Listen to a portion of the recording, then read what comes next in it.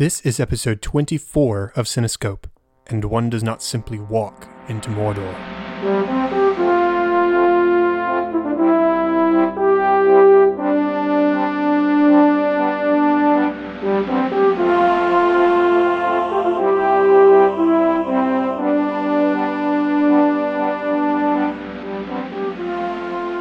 Welcome to Cinescope, where our goal is not to criticize or to assign ratings, but rather to celebrate the movies we love, exploring story, characters, music, and relevance to the world around us. I'm your host, Chad Hopkins, and joining me today are Gabriel Green and James Hamrick to talk about one of our favorite films, The Lord of the Rings, The Fellowship of the Ring. But first, how are you guys doing?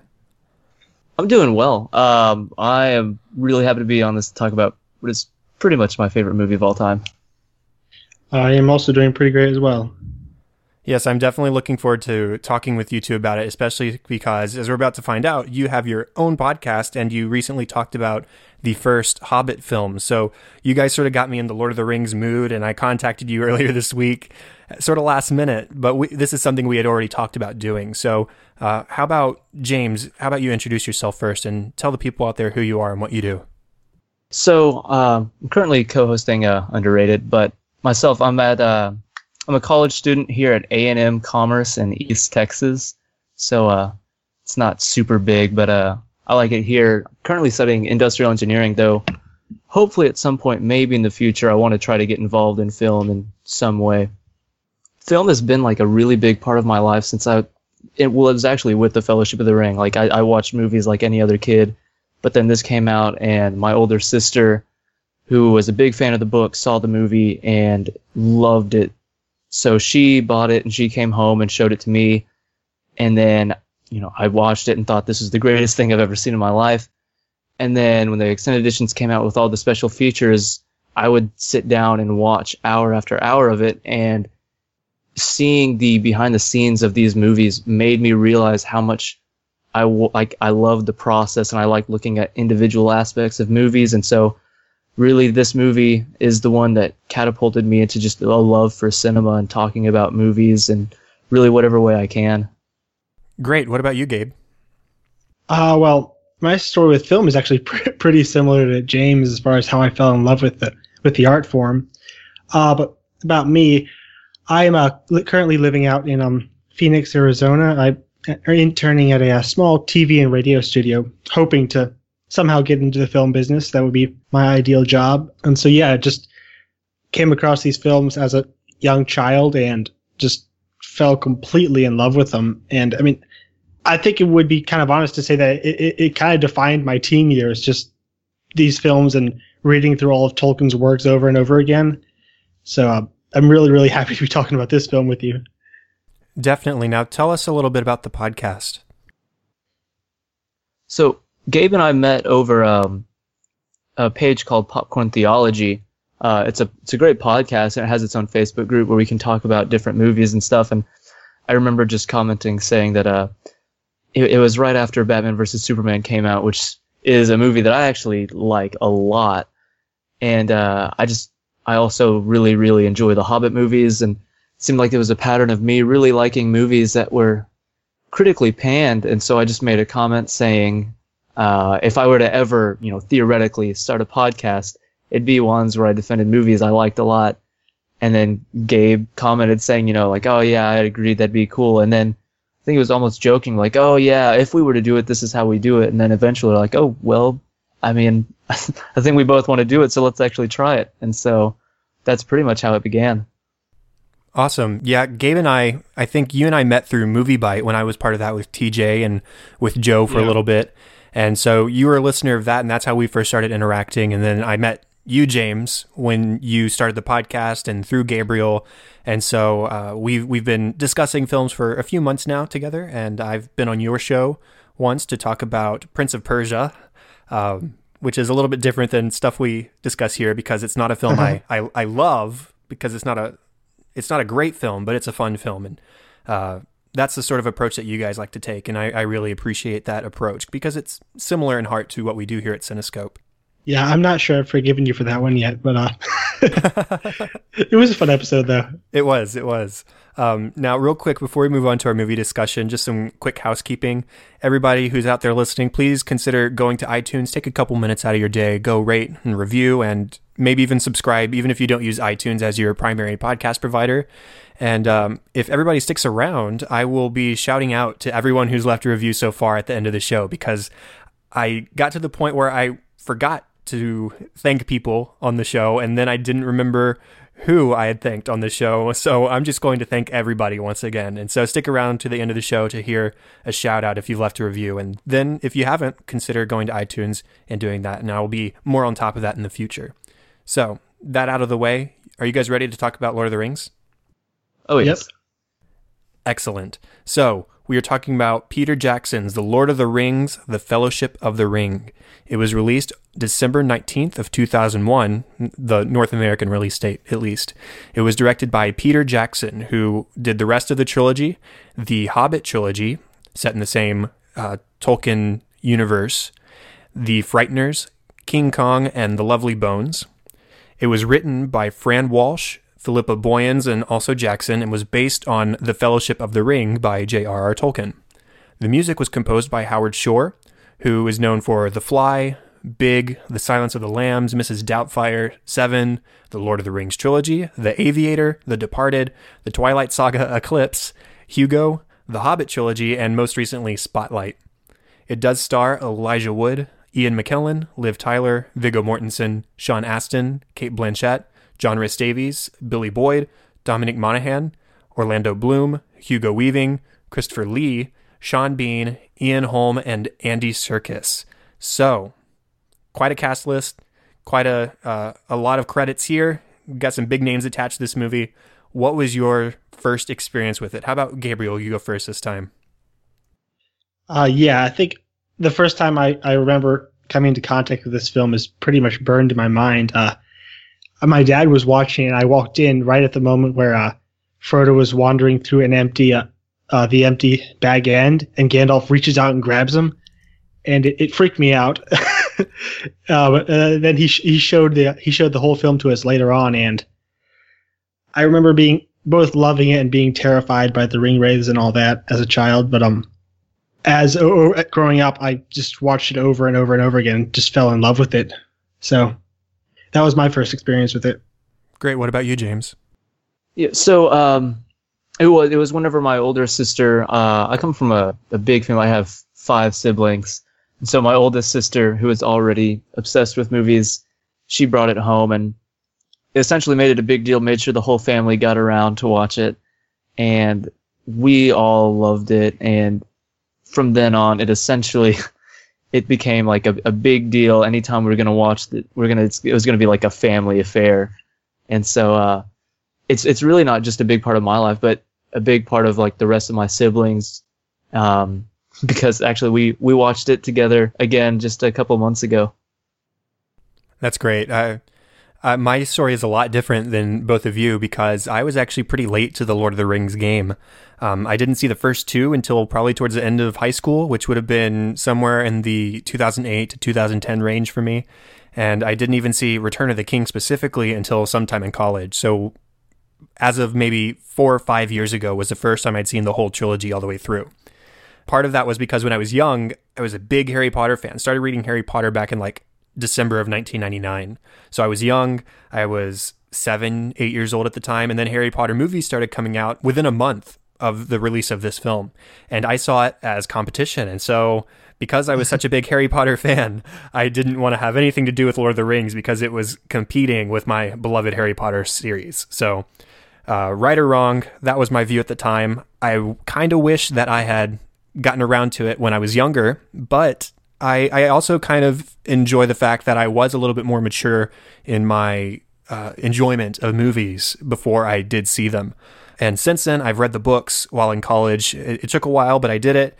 And I just love Tolkien's detailed world building and his descriptive settings. A lot of people sort of criticize those books for that, but they're masterpieces of description and bringing us into this universe that he created and he envisioned, and many ways, it's definitely a precursor to Harry Potter. So as a kid, I was definitely wrong in that sense.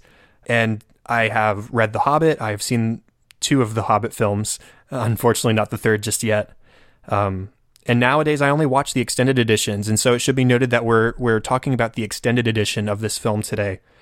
You know, I don't even think I've seen the theatrical cut of Return of the King, maybe once. But extended edition is basically the only way I go nowadays. Anyways, I finally saw it. I loved it. And it's just masterful cinema. There's strong acting performances everywhere. And Howard Shore's score for these films is like magnum opus. I mean, it's top of his game, some of the best film composing we've ever heard, as far as I'm concerned. Yeah. So that's my story about Lord of the Rings. And so I'm late to the game, but I'm glad to be here and on the hype train. So let's go ahead and move on to story a little bit. So what do you guys like about the story? I guess I've always liked the stories where you have like an unlikely band of people kind of coming together to fight evil. And I think this film captures Tolkien's idea of how heroes can just as easily be just simple folk who have decided to just do the right thing. It doesn't have to be these great mythic heroes, even though he did write about them. I think one of the core themes in all his writing is the idea of just a simple person standing up against evil and doing what they can no matter what. And stories like that have always really stood out to me. Yeah, I would agree. There's something about it where it's a pretty much the classic tale of good versus evil. You know, we've got a lot of movies like that, but I think that I really like that the characters in this feel very real, and so it makes the themes and those in the story that much more meaningful whenever you have these characters who wouldn't really come together and these people that don't seem like great heroes. So, I mean, I agree with everything Gabe said. I mean, it's definitely the ultimate hero's journey. Like back to Joseph Campbell, and you have the hero, you have the quest, you have the mentor, you have all these aspects. And I mean, this is textbook hero's journey, but to its credit, it doesn't feel like generic movie or story formula, right? It's definitely expansive and impressive and original in its own ways. And like I said, this is a precursor to Harry Potter. This is a precursor to much of the fantasy we see nowadays, because this was written back in the 1950s. So it's been around for a little while. And I think that really sort of speaks to its appeal, in that its scope is huge and it follows these tried and true tropes, not stereotypes, tropes that are proven to be good storytelling techniques. And on top of that, the cinematography, like I said, it's just gorgeous. We have these wide sweeping shots as they journey across the countryside, and the action sequences are superb. Everything's easy to follow, but it's never dull.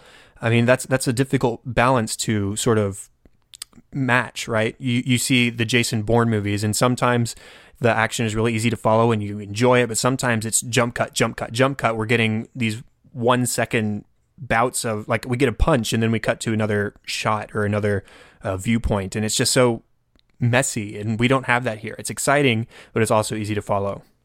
Yeah, and any epic medieval action film that's made after that is always compared to Lord of the Rings now.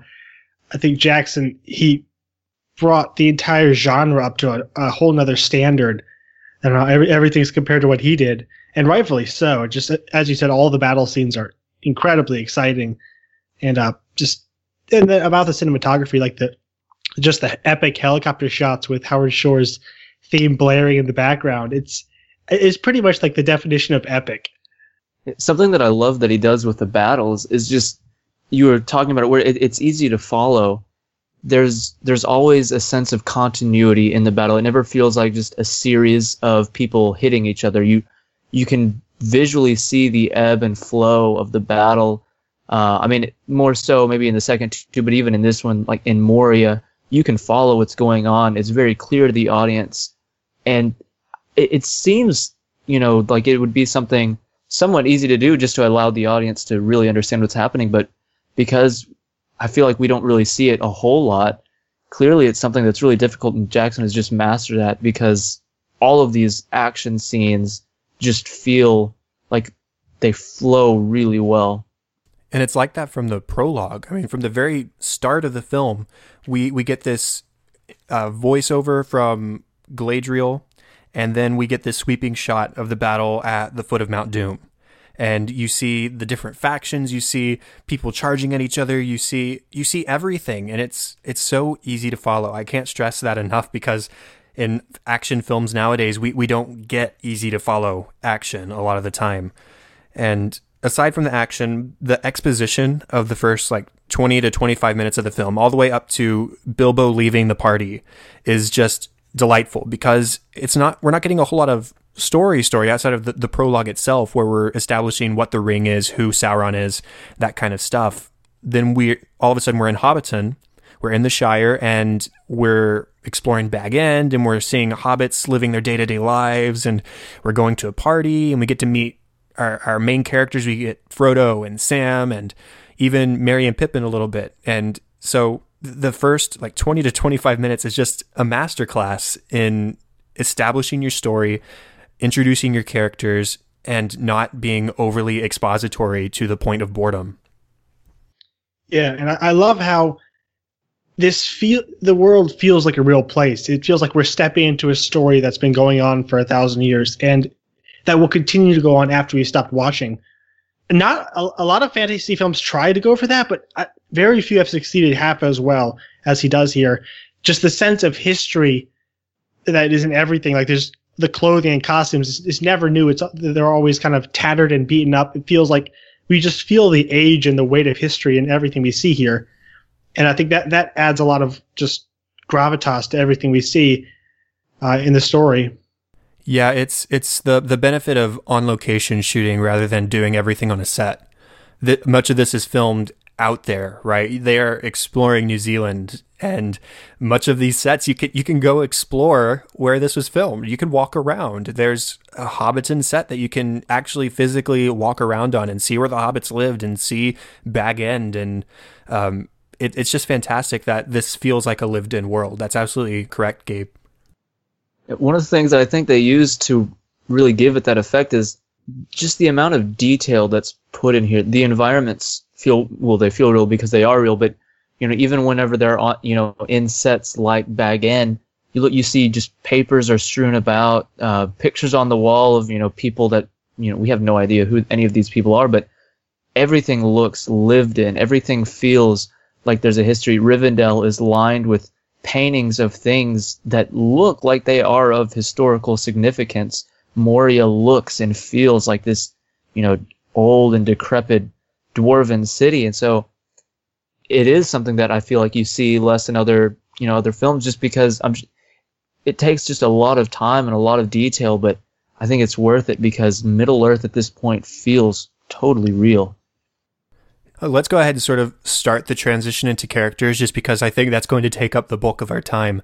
But before I do, since we talked Vertigo last week, I just quickly wanted to mention that Peter Jackson excellently uses the vertigo effect in one moment of this film when, after the shortcut to mushroom scene, they are looking down the path right before the Nazgul appear, and we get this excellent vertigo effect, the dolly effect, as they're looking down the path, and we get that strange zoom effect as Frodo realizes something's coming. Just thought, for the sake of continuity of the podcast, I'd mention that at least. But anyways, so this film in particular, it's called The Fellowship of the Ring, and so much of this film, the focus is the Fellowship. You have the Nine embarking on their quest, facing their challenges, and eventually breaking up. That is the story of this film. You have Frodo learning the importance of his burden. You have Gandalf facing that which he fears, including the Balrog. You have Aragorn struggling with love for Arwen. I mean, you have all these things. I don't want to list them all right now, or otherwise we'll have nothing to talk about.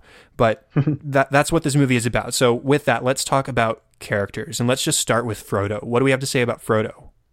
I think Frodo was, it's a departure from the book because I think he's supposed to be 55 or something, but I really do like the decision to cast him younger because it makes it seem like it's this much more of a difficult journey for him.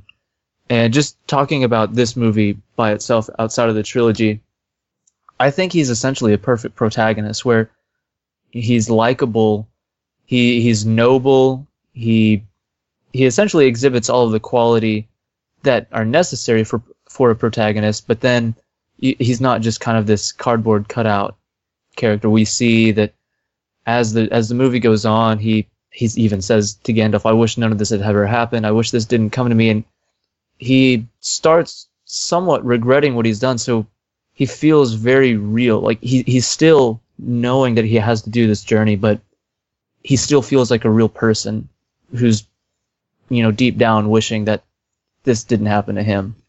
And so I think because you make your lead character relatable, it makes the audience feel that much more invested in the story. Yeah, and he makes mistakes, partially under the influence of the ring, but also things like trying to go to Mordor alone. He thought that was the right choice, but it turns out it wasn't. He would have never made it if he hadn't taken Sam, and things like that. So he's not infallible. We see his flaws, but as you said, he's still a very decent character. Right, because of casting him a little bit younger, I agree, James. I think that really works because you really feel this enormous sense of weight and purpose that he has, that I don't know if you would feel if he was played by an older actor. You sense his burden as he's dragged into this mission that he frankly didn't ask for. And aside from his heart, he's wholly unqualified. He has to ask which direction to go immediately leaving Rivendell. He has no idea what he's doing. And so that really shows the importance of the Fellowship and the fact that Frodo is only as strong as his company. And I think that really makes for a compelling character. He's not some character who can do everything by himself. He does rely on his company. And that's why this movie is so much about the Fellowship and why the future movies are about him and Sam partnering together. And speaking of Sam, what about him? I think he's pretty much my favorite character. Growing up, it was Aragorn, but then as I kind of study the films more, I think it's become Sam. Just the way Sean Astin portrays him, he's just such a simple, good, loyal person, and just there's so much heart in everything, like every line he has, and I think Sean Astin should have gotten at least a Oscar nomination for his role here. Because I think he's the one who really holds this story together. And just I love just how simple his character is. He doesn't not in a bad way. Just he's not there for glory or fame or honor. He's just doing it because it's the right thing to do because he loves his friend. And that's all. That's really all the motivation a character needs.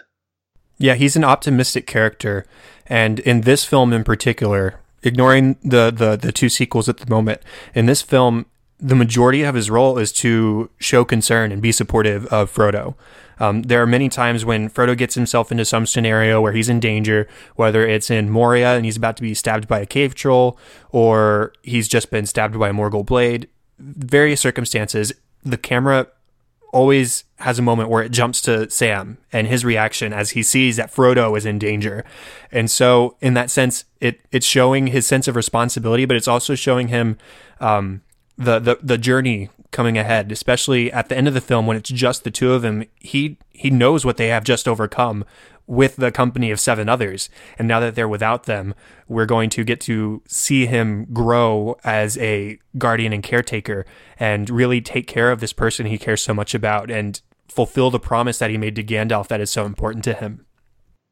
It's weird. You don't really get a lot of characters like Sam in a lot of things, where usually if there's a character whose almost entire motivation revolves around protecting someone else or watching after someone, a lot of the time it's almost portrayed as like obsessive and almost used for comedic ways. But here it's just he's essentially what people should strive to be. He looks at Frodo and thinks, this is one of my best friends. I would die for this person. And aside from what this quest is about as a whole, even though he agrees with what they're doing, his mission is just to keep this person safe. And he thinks so little of himself, and we see that as the trilogy goes on. But like Gabe said, he's not in this for the glory or any sort of reward. He's in it because he sees it as the right thing to do, and because he knows that Frodo feels as if he has to do this. So if Frodo's doing this and he deems it a good journey, then Sam is going to make sure that it gets done. And I really can't think of another character that's quite like that. Yeah, he's even quick to point out, one more step and I'll be the farthest away from home I've ever been. But he keeps going. He takes that extra step because of Frodo and because of the promise he made to Gandalf to protect Frodo. And so, yes, I think that's a really powerful character. And, you know, if I could have one person give me motivational speeches for the rest of my life when I'm feeling down, I think Sean Astin would probably be that guy. From Mikey and the Goonies all the way to Samwise here in the Lord of the Rings films. He really can sort of put on that guise and guide you to comfort. And I think it's really important to have a character like that. Now, what about our other two Fellowship Hobbit members? So Merry and Pippin together. I would say that, you know, just within this movie by themselves, they don't get a whole lot of deep character development, although they do towards the end. But it's not a fault against this movie because they evolve so much over the course of the next two films. And so I think just within this movie, they're really the comedic element that was needed, because this isn't a super dark and dour movie, but I mean, you know, the threat of this whole world is at stake in this. And so they feel like the guys who are, even more so than Frodo and Sam, like in over their heads, kind of signed up for something they didn't realize they were signing up for. But even at the end, you know, when they realize what this journey truly means, they become, you know, heroes themselves. These two guys who are just nothing but like impractical jokers, and they steal from other people's farm. They're just, I'm sure they would have had a reputation in the Shire, but after they've been exposed to this world that's bigger than them, that's bigger than anything they could have imagined, they end up growing a lot as characters to where the point they understand what Frodo is having to do, and they're willing to potentially die because, you know, there's no reason that they couldn't have thought that those Uruk-hai are faster than them and they're going to catch up and kill them. But that was something that they were willing to do. So even the comic relief of this movie gets legitimate character development. Yeah, they're happy-go-lucky and they're oblivious to a lot, but they're extremely eager to help and to be a part of something bigger than themselves, even if they don't realize how big that something is until later in the film. And you're right, they don't get a whole lot of character development here, but the character development they do have mostly comes in the form of their relationship with Boromir, right? Because we start to see this bond forming between the three of them, as Boromir refers to them as the little ones, and it's definitely not like a condescending term the way he says it. It's a term of endearment. It's a term of affection, because he starts to care about these hobbits, especially Merry and Pippin, and we see them sparring. We see them learning how to sword fight. We see them watching after Boromir as he's knocked out in Moria by the cave troll. And so we see this relationship between these characters growing throughout the film. And then when we get to the departure of Boromir, we see Boromir sacrificing himself to protect these people, to protect the little ones. And they just stare on helplessly. They can't do anything. They don't have the ability. They don't have the disposition at the moment. But as soon as they see him fall and he's unable to do anything, then they do their best to retaliate. Now, of course, they're still hobbits, and it's not enough, and they're carried off. But the fact that they were so willing to try after witnessing the death of their friend, it really shows the sort of growth that they come on, and their willingness to distract the orcs and the Uruk-hai so that Frodo can escape, as they see, okay, this is something that Frodo has to do. Let me play my part. And I think that's a really powerful moment for those characters and those closing moments of the film. Yeah, and I think having them come along, especially in the first film, is a great reminder to the audience of basically what Frodo is fighting for. Because while him and Sam have to grow up pretty quickly, Merry and Pippin, they still get to maintain their kind of childlike innocence and that attitude that hobbits have toward the outside world. I think they're able to maintain that. So it reminds the audience just exactly of the Shire and what Frodo is fighting for in all this. And I think it's a good reminder of that.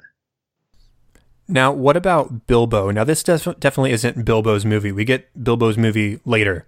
but we do get a little bit of him, and I think it's interesting to explore the Bilbo we see, especially now that we do have the Hobbit films.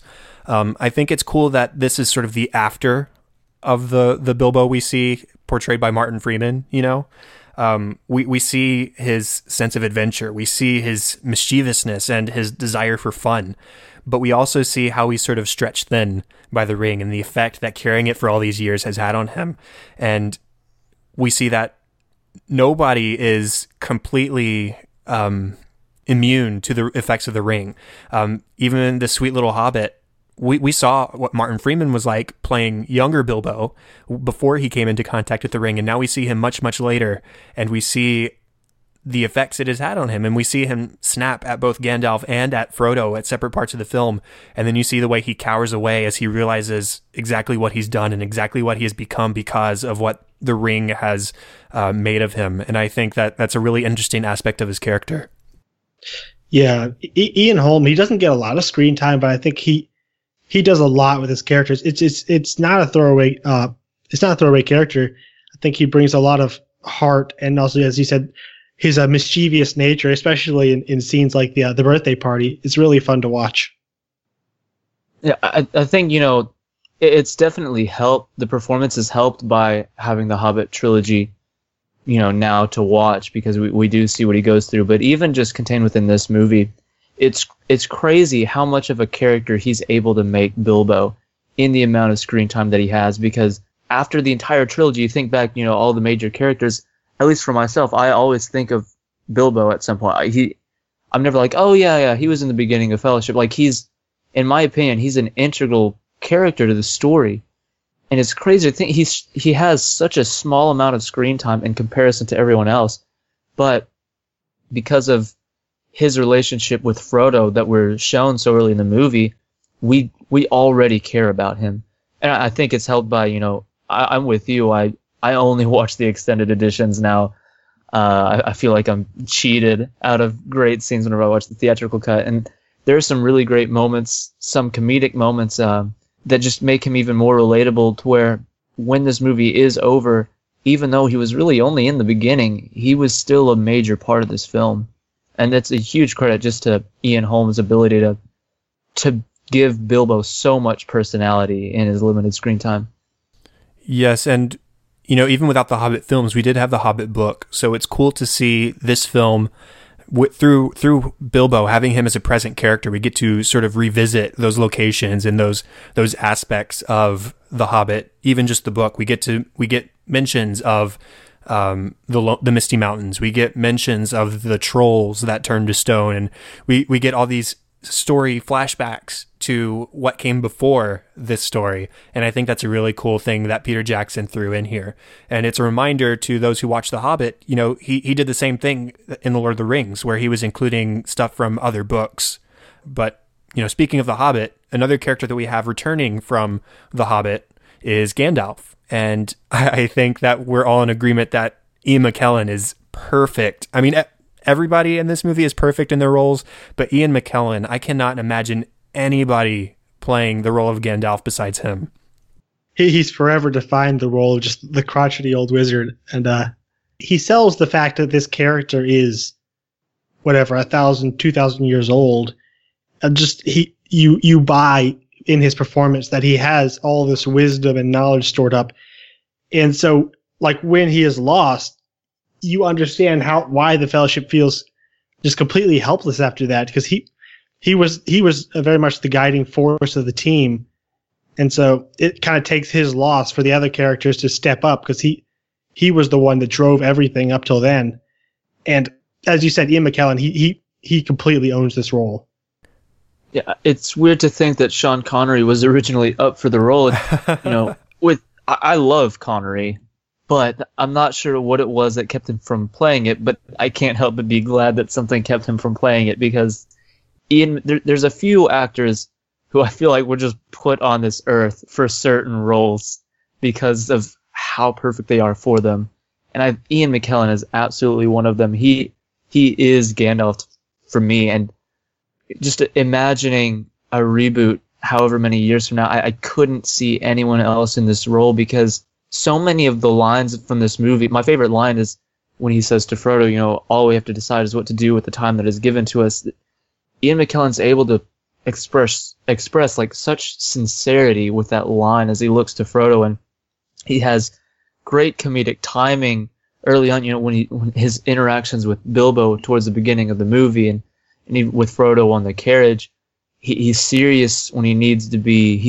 He feels exactly like what Gabriel said, where he's this person who's seen all of these different events, and it's kind of shaped the way he looks at everything else. And he's the only character in any of these movies to actually get an Oscar nomination. I really wish that he won. He's a character that we definitely sense his compassion, but we also sense his sternness and his sort of no-nonsense personality at times. But we also see his fear as he has to make the decision to guide people or guide the company through the Mines of Moria because he knows what waits there. He knows there's a Balrog, right? And we don't know at the time why he's so afraid, but we do see his sort of trepidation and unwillingness to go down there unless it's absolutely necessary.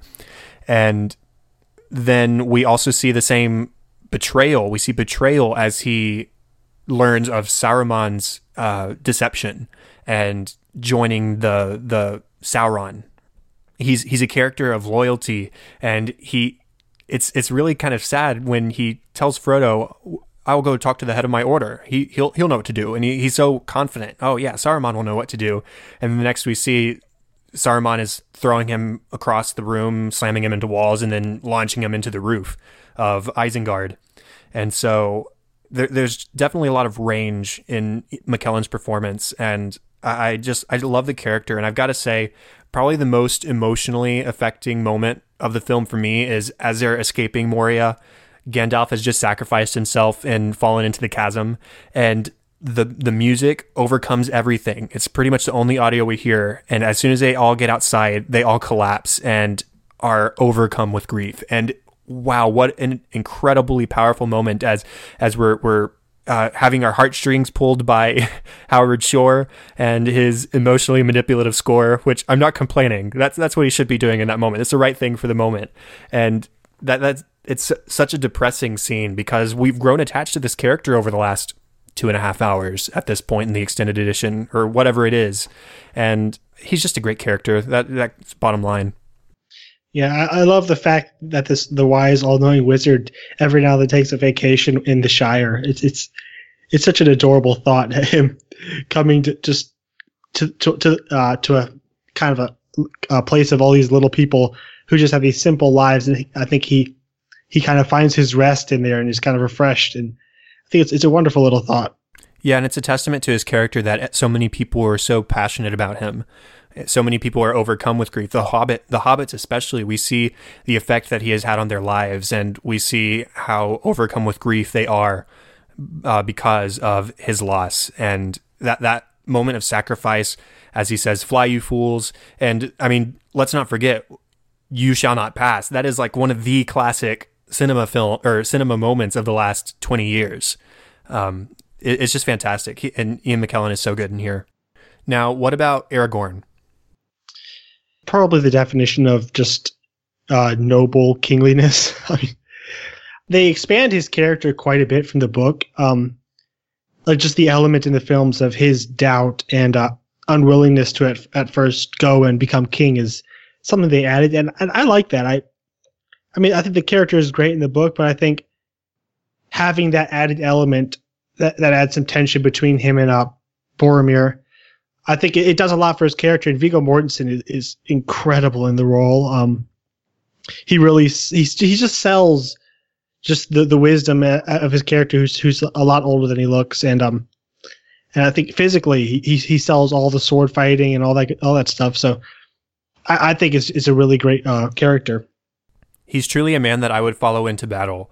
And you're right, despite him sort of turning down the crown and snubbing the fact that he is Isildur's heir, despite that, he does have this sense of regality and nobility to him. And I think that's a real testament to his ability and to his truly, he's just truly good. That's what's so astounding about the Fellowship is all these people are there to do what is good and to be the opposite of evil.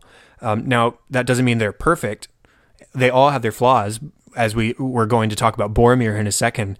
But even Aragorn, his flaw is that he has this past that he's sort of running away from and that he's sort of trying to ignore to the best of his ability. But obviously that's going to come back and he's going to have to accept it and step into that role.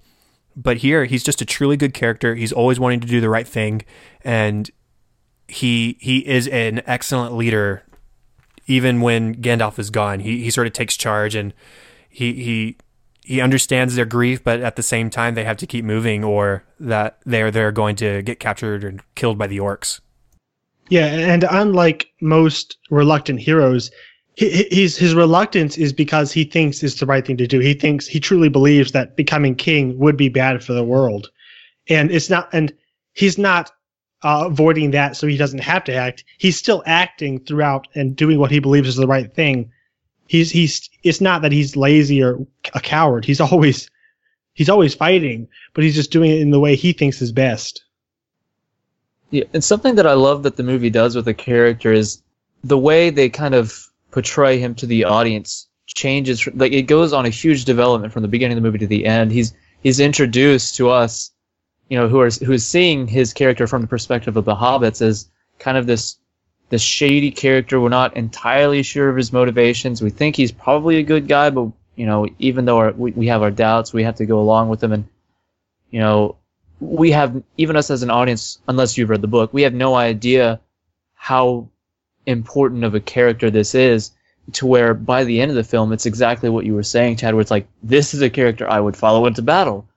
He just seemed like this old ranger who might still be trying to do the right thing, but now, like, no, we see that this is a noble character who cares for this world, and it's just really cool that this character gets more and more layers as the movie goes on. When they get to Rivendell, that's when we are introduced to his flaws and this idea that he's afraid of his own bloodline, and he feels that keeps him from doing what everyone else thinks he should do, to losing Gandalf and Moria. Now he's having to essentially take up the reins of being the leader. It's a really great arc that he goes on in just one movie.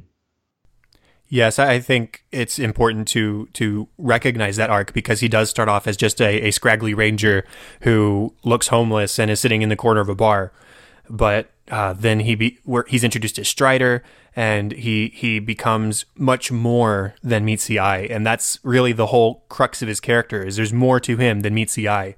And in fact, hey, he's a king, or he's going to be. And so I think that's a really interesting aspect of his character. Now, the last man of the company, we've got Boromir. And man, Boromir is just this truly tragic character, because, like I said, everybody in the Fellowship is a good person. Boromir is a good person, but his character is important because it shows us that even good can be corrupted. Goodness doesn't protect him from the power of the ring. He's tempted the same as anybody else, and unfortunately, he falls victim to that temptation. He is more susceptible than the others, and he gives into it. Now, he immediately regrets it, and he is immediately redeemed.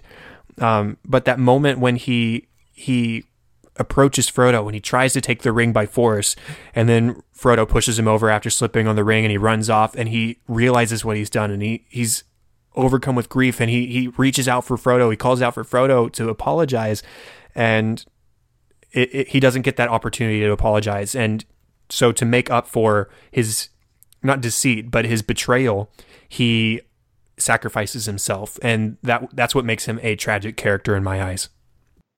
Yeah, he's one of my favorite characters of this movie, and it's almost upsetting to see it in pop culture. He almost carries like a negative connotation, but to me that misses the whole point.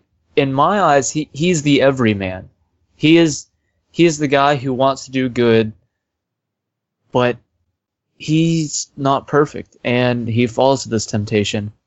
But to me, he's pretty much the most relatable character of the Fellowship, because you see his faults to an extent that we don't really see in the others.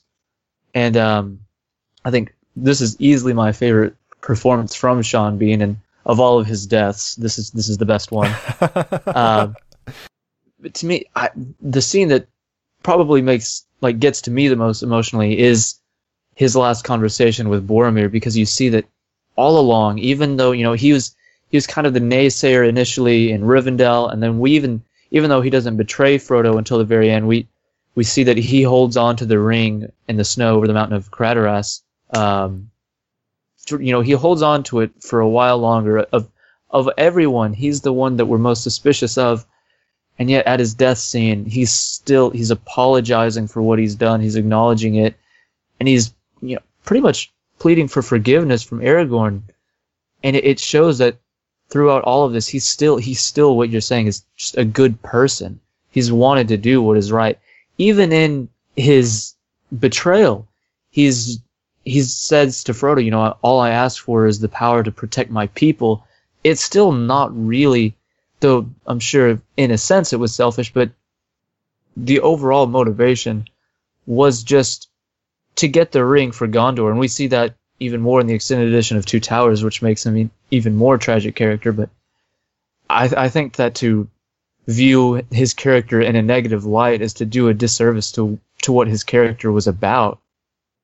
Any lesser film would have made the audience despise and distrust Boromir from the beginning, and it would have turned him into a villain. But what I love is the film does not allow its audience to hate or judge him. I think the point of his character is that anyone can fail. Even the best of us can fall to the power of the ring, which is what eventually leads to it being broken up. I think that is a much more interesting and thematically rich way to go than just making him a shallow villain. And then even though he does a horrible thing, the film still makes us weep for his death. As James said, it's one of the best death scenes ever as far as just dramatic impact.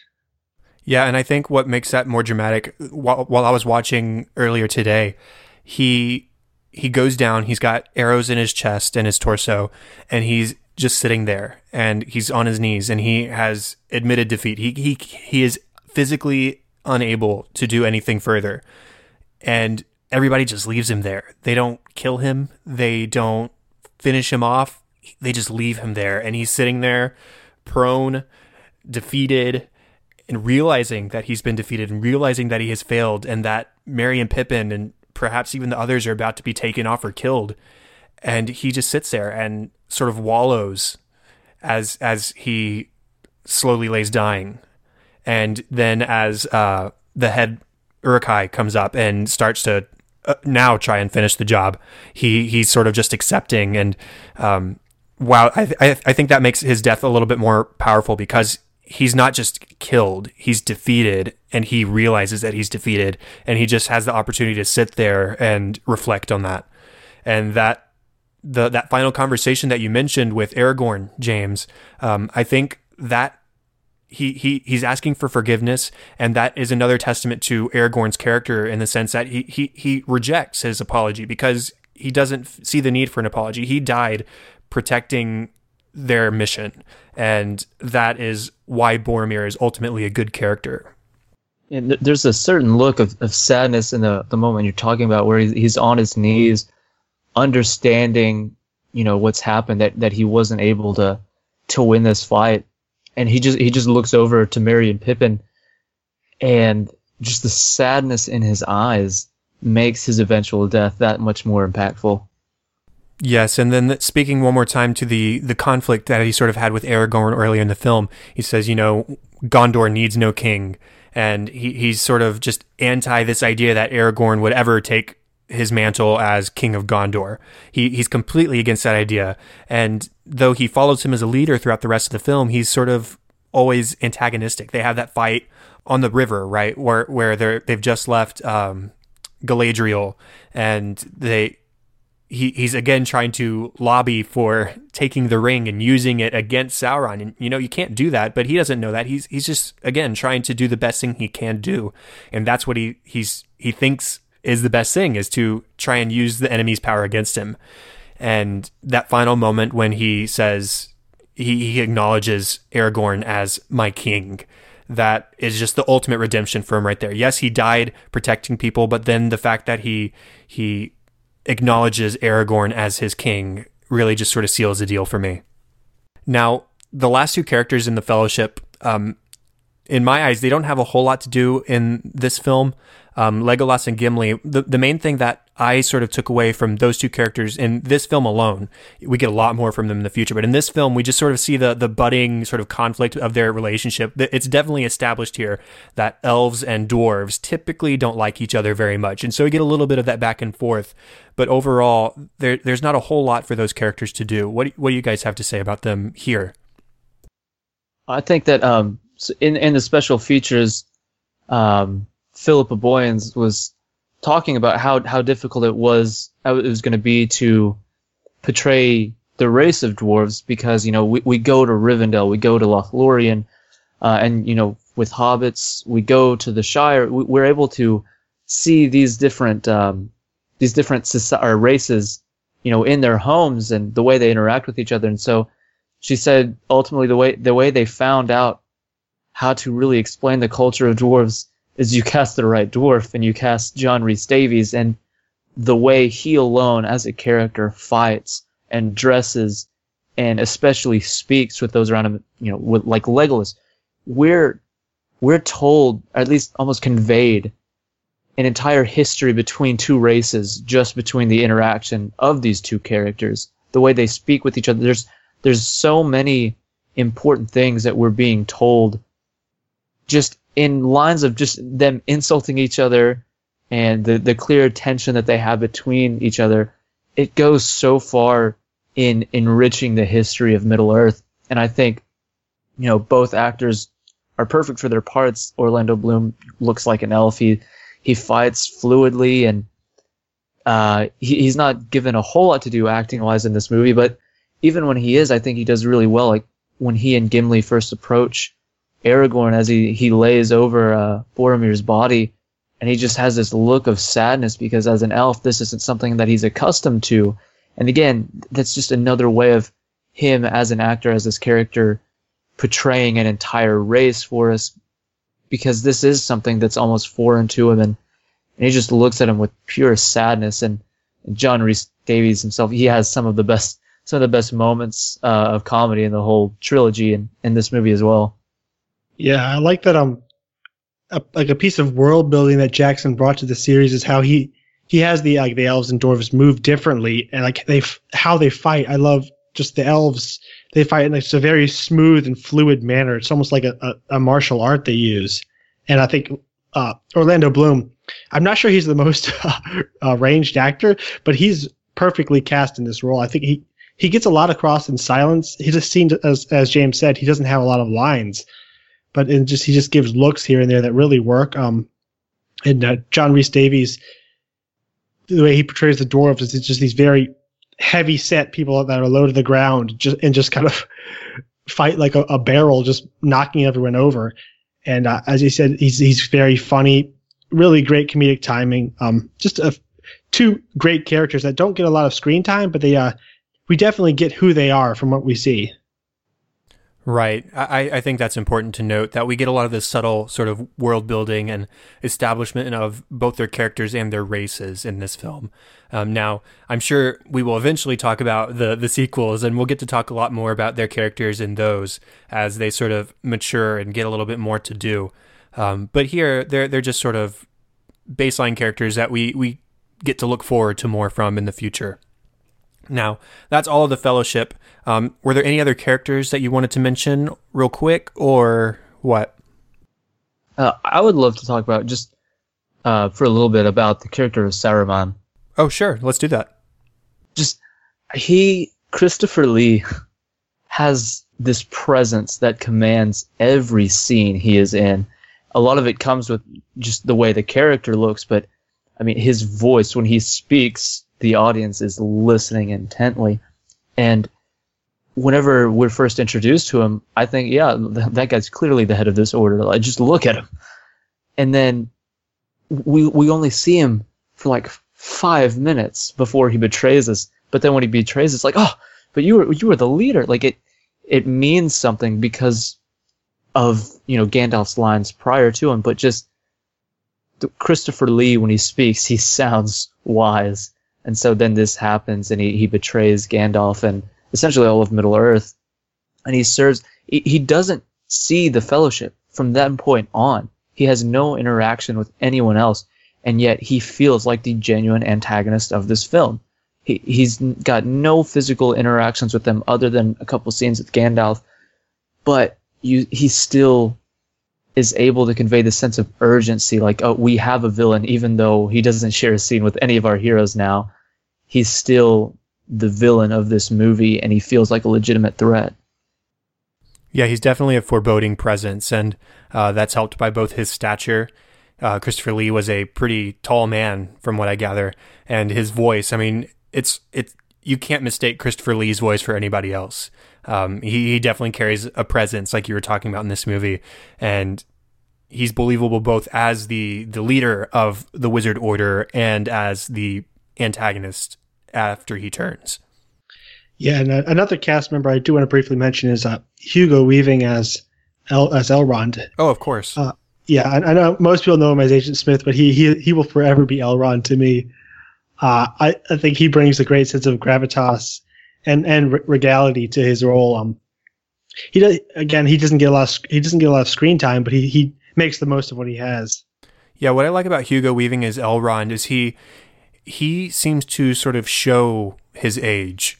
Elves are sort of eternally youthful, but Hugo Weaving, he doesn't look old in this film, but he looks battle-worn. He looks like he's been through a lot, and he's seen a lot. It almost more than Gandalf has. Gandalf looks the age, but in Elrond, I definitely see somebody who has experienced all of the ages. And I think that's a really cool aspect of his character. I believe that he is the head in Rivendell, right? He bears this burden. He almost bears this sort of guilt at the fact that the ring still exists today. If he had only done something, if he had been able to act and do something to get Isildur to do the right thing, then they wouldn't be on this journey today. They wouldn't be risking everything to destroy the ring now when it could have been destroyed thousands of years ago. So yeah, I wish I had written him down before, but yeah, I think that's very important. Hugo Weaving is great here. And then other characters, just real quick, there's Arwen, played by Liv Tyler, who's excellent. Again, we don't get a lot of her here, but we really sense her emotion and her attachment to Aragorn, and I think this film sets up that relationship perfectly so you can sort of see it build in the future films. I definitely buy that she's an immortal elf. Yeah, and something that Jackson does in this movie that I love, and he did it in The Hobbit, and he does it in these as well, where he really relies heavily on Tolkien's greater lore, and a lot of it comes from the appendices in this case, where Arwen is really not a big character in the books. She's mentioned, she has somewhat of a presence, but in here he knows what Tolkien does say about her and what is canon about her according to Tolkien, and he decides that, why not use that? Why not just add that extra motivation for Aragorn to make his character that much more compelling? And I think the addition of all of this stuff from Tolkien's other works really helps out her character a lot in this movie. Well, let's go ahead and move on from characters and talk about music briefly. Now, before we talk about specific musical moments, I've sort of done like musical lessons on this show before for those who maybe aren't as well versed in musical terminology. Now, the terminology that I want to teach for this episode is leitmotif. That is spelled Leitmotif.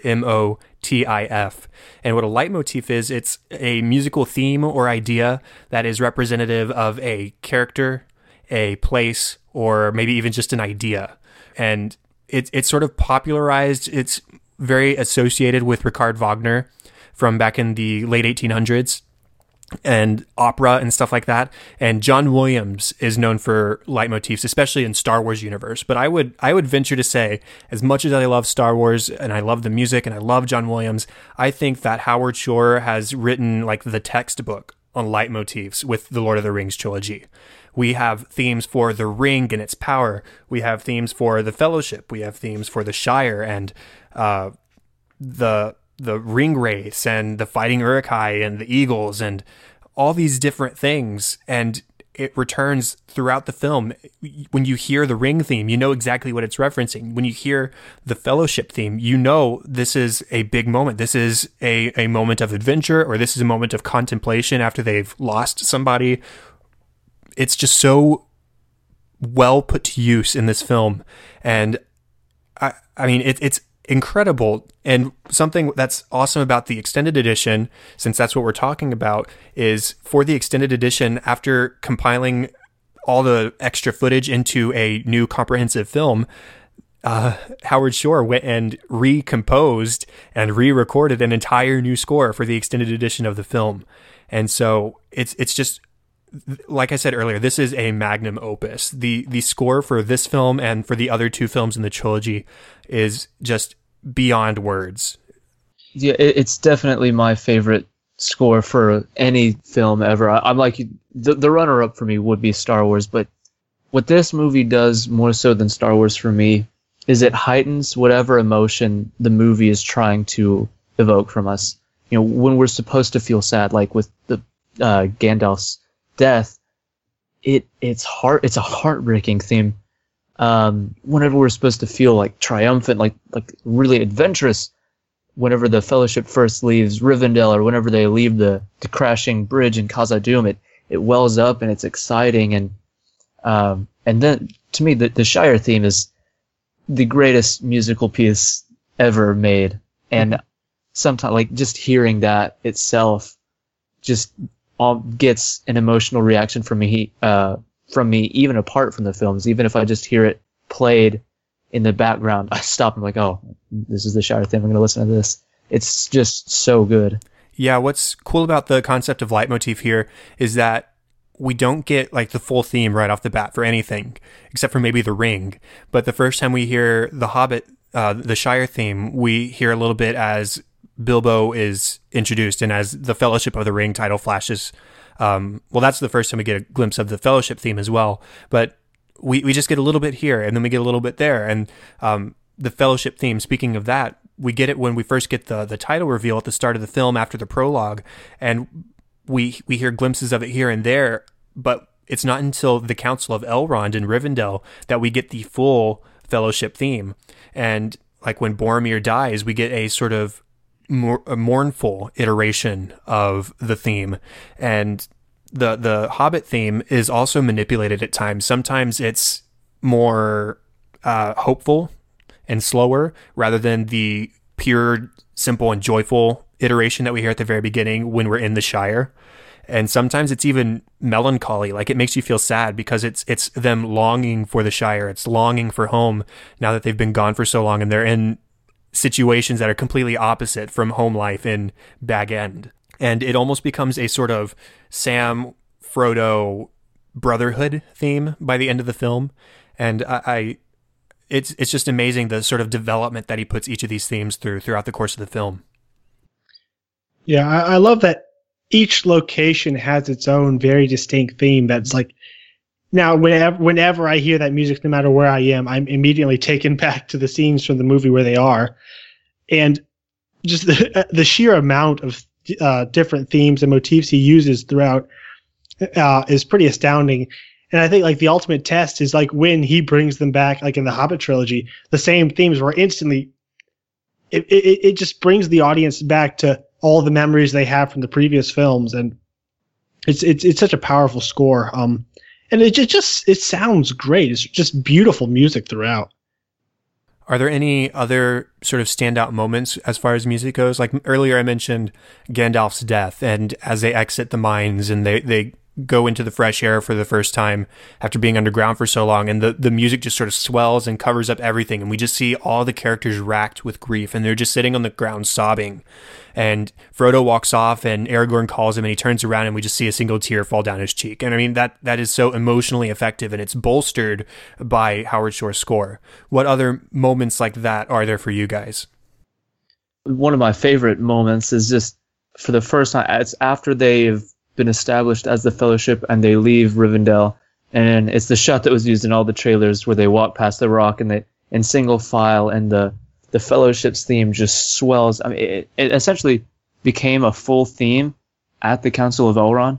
but it was here that it really kicks in a full gear at this moment, and it makes what's essentially just the camera sitting still, watching some people walk by, feel like one of the most epic moments in the whole movie. Yeah, and another musical moment that always stands out to me is the Khazad-dûm theme, where they're running from the Balrog, and you just have these a bunch of Maoris chanting in Dwarvish in the background, and you just get all like the history and power of the Dwarven culture through that music. It's incredibly epic, and the visuals, just the huge visuals we have of the Dwarven halls is very, very stunning. I think that this is, like, if you want to study film scores and study themes and connectivity and continuity, this is the place to go, is the Lord of the Rings trilogy and Howard Shore's score, because it's going to teach you everything you need to know about developing themes and introducing themes and manipulating themes and carrying them over into subsequent films and really building on them and adding to them. So if you're at all interested in film music, or if you're wanting to get into film music, I would definitely recommend this is a great starting point. Now, let's go ahead and I know we could just wax poetic about the score for forever. So we're going to sort of have to move on, because I think a lot of the score could sort of speak for itself. And let's get on to the themes and relevance section, because we've already talked a lot about sort of individual motivations and smaller takeaways, but what are some of the bigger ideas presented in this movie? Gabriel? There's so much going on in these films. I think one of the big ones is the importance of friendship, and just how no one person can take this quest alone. They need this group about them to support them and guide them and just provide whatever protection or wisdom that they don't have. And just ultimately, even when it's brought down to just two, they need each other to complete this quest. Frodo could not have done it on his own. And so just friendship as a theme is really good. And also, I mentioned this before, but just the theme Tolkien uses a lot of just the nobility in simplicity, how the Hobbit, there's nothing special at all about any of the hobbits. They're just literally tiny people that only care about being comfortable. But Tolkien takes them and makes them the heroes of this story, and ultimately it shows that ultimately all that matters to be a hero is just to be willing to do it. It doesn't have to be anything particularly special about them. They just have to be willing to stand up against evil and do what needs to be done. And I think that's a really beautiful and important theme. Yeah, I actually wrote down a couple of quotes relating to that. So there was one at the very end of the film where they say, "Then the fellowship has failed." And Aragorn responds, "Not if we hold true to each other." And that's that's exactly what you were saying. It's about brotherhood and togetherness, and together we can accomplish things. We can accomplish tasks as one rather than individually. And in the same vein, Sam, or at the very end of the film, Frodo says, "I'm glad you're here with me," to Sam. And so I mentioned this quote specifically because it's actually echoed in Harry Potter and the Half-Blood Prince, right? At the start of the book or the film, whichever you want to reference, Dumbledore says to Harry, "Don't worry, you're with me." And at the end of the story, when they're in the cave, he says, "I am not worried, I'm with you." And it's that idea of accomplishing things together and seeking comfort in companionship and finding people that you can count on. And that's definitely a strong theme here. And that's why the fellowship itself is important. Like I said earlier, it's finding solace in the people around you and comfort in those. What about you, James? So, I mean, I definitely agree with everything y'all are saying. And I think it's a quote I've mentioned before, but my favorite quote from the film is when Gandalf does say, all you have to decide is what to do with the time that is given to you. And to me, that's almost the theme of this movie, is you can't always control the circumstances you're in. Like Frodo, we've probably all said, I wish that this didn't happen. I wish that this isn't happening to me. It's a pity this didn't happen before. It's a pity this guy didn't do this. But Gandalf says, none of that matters. You had no say in any of that. However, the situation you're in right now is real. So what are you going to do with that time? Because that's what's important. And the movie provides the right answer to that, which is do what is right. They find other people who have a desire to save this place, and they do what they believe is in Middle-earth's best interest. And so, despite what seems to be an impossible task, these unlikely group of people who are all united under this idea of doing good and doing what they can with the time that they have, that's, to me, seems to be the theme of this movie and the whole trilogy, and then almost all of Tolkien's literary work as well. Yeah, that's sort of this film's "when life gives you lemons" quote, right? What are you going to do with what life has handed to you? And in that same scene, Gandalf talks about how Bilbo came across the ring because he was meant to find it. And in that same sense, Frodo was meant to have it. And he says, don't you find some encouragement in that? Don't you find comfort in the fact that this isn't all completely random? There's a purpose for you, and there's a journey that you're meant to go on. And I think that if we all sort of take that approach to life, if we realize, we're not just here, all of us have a purpose, all of us have a journey to go on, and all we have to do is accept that and take on life. And I think that is probably the biggest takeaway for me. It's funny that idea comes up so heavily in here, because we last night just recorded an episode on Underrated with Richard Foltz of Popcorn Theology of the movie Signs, and the idea that nothing happens without happening for a reason is a huge theme in that movie as well. And I love everything that Gandalf says in that scene when he says to Frodo, that is an encouraging thought.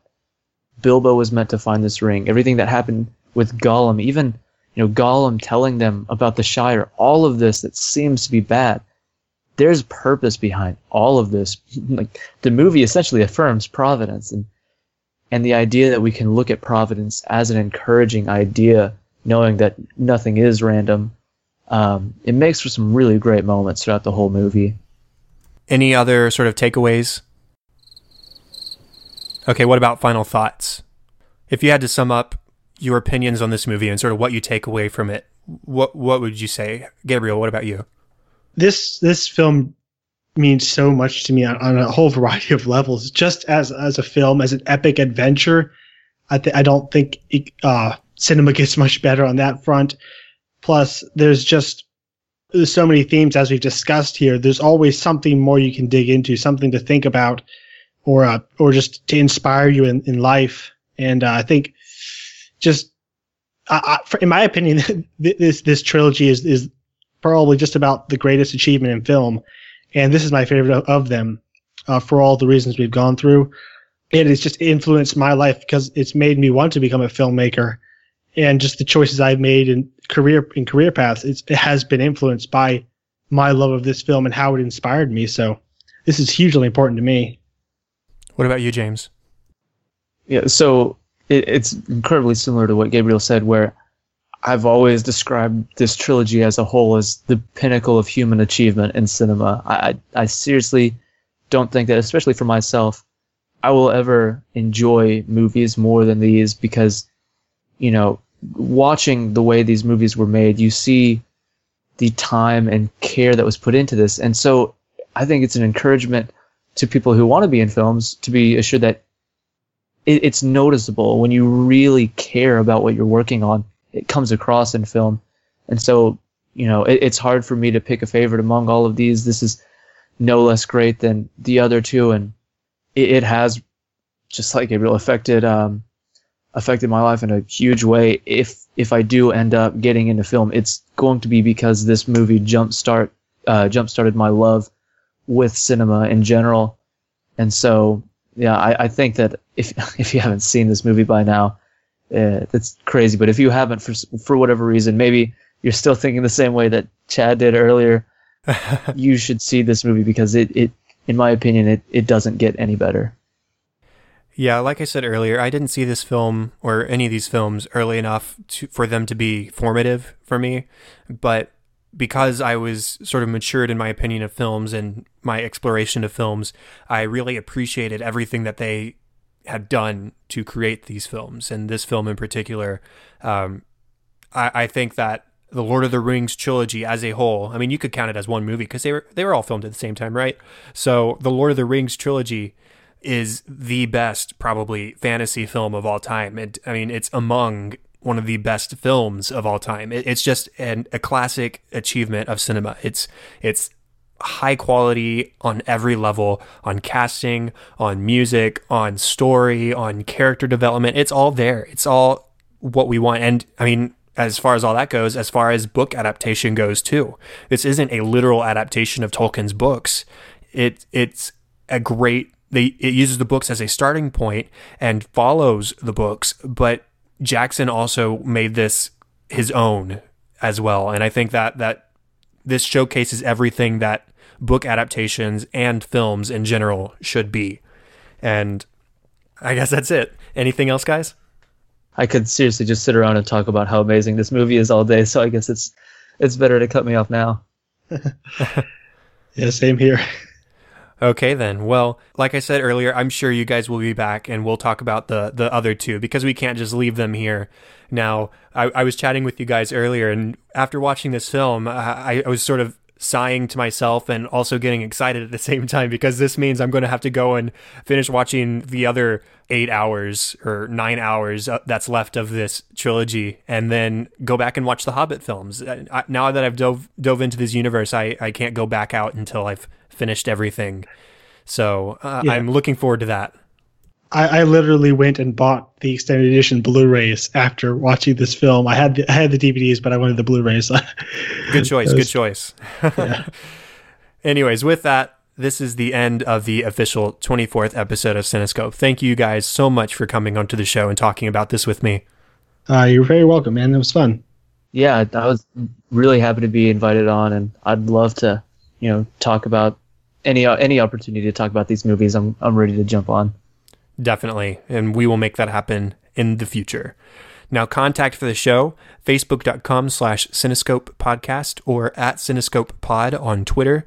Please remember to rate and review on iTunes, subscribe to, and like I said earlier, I'm going to thank everybody who has left a review on iTunes so far. So, Eric Woods, Joe Darnell, C. Somo Family, TJ Draper, Melanie Sanchez, Zephyroff, Aaron White, Ethan Small, Through the Crate, Mock Chagrin, MNBVC 987, Deadman Devilman, Tyrone in Oklahoma, One Cool Coconut, Aaron Lindsay, Necromouse, Katie White, Gabriel Green, 82 Dre 82, James Hamrick, Jay Derbs, Philip Hurd, and Noir Alice. Thank you all so much for supporting the show, leaving a review, and helping us to reach more people. Thank you guys. And remember, you can also email feedback and ideas to thecinescopepodcast@gmail.com. And if you're interested in co-hosting, being a part of the show, talking about a movie you love, let me know and I will schedule you on. Now, if you follow me on Twitter, if you follow the show on Twitter, you will know that I currently have all of our guests through episode 30, except for maybe episode 29 booked. So all the way through mid-February, we have shows planned out, which is a record for the show. Sometimes I've been sort of getting everything planned and ready to go by the skin of my teeth. So be looking forward to everything we have coming over the next 5-6 episodes. It's going to be really cool. Now, your turn, guys. Gabriel, where can people find you online? Well, if you wanted to check out our podcast, Underrated, we have a website, underratedpodcast.com. We're also on iTunes as Underrated. And if you want to chat with me about film, I'm on Facebook as Gabriel Green. Feel free to shoot me a friend request. What about you, James? Yeah, so he already gave the website, but you can also follow us on Twitter at underrated_pod. And I'm on Facebook as James Hamrick. And like Gabriel, just feel free to shoot a friend request. I'm always up for talking about movies. Definitely. And like I said, their show is similar in concept to what we do on Cinescope, in that they are out there to defend the films that other people won't, or to remind us of the films that other people have forgotten. So definitely consider going over to Underrated Podcast and checking that out. The last episode I listened to, which was just last week, I think, was the Hobbit Unexpected Journey episode. So if you're feeling some more Lord of the Rings, you can go and check that episode out, and they just recorded a new episode that you'll be looking out for soon. Now, for me, the best place to find me is on Twitter at Chadadada, that is CHADADADA, and on Facebook.com/Chad.Hopkins. And reminder, All the show notes, all the contact information can be found at the website at thecinescopepodcast.com.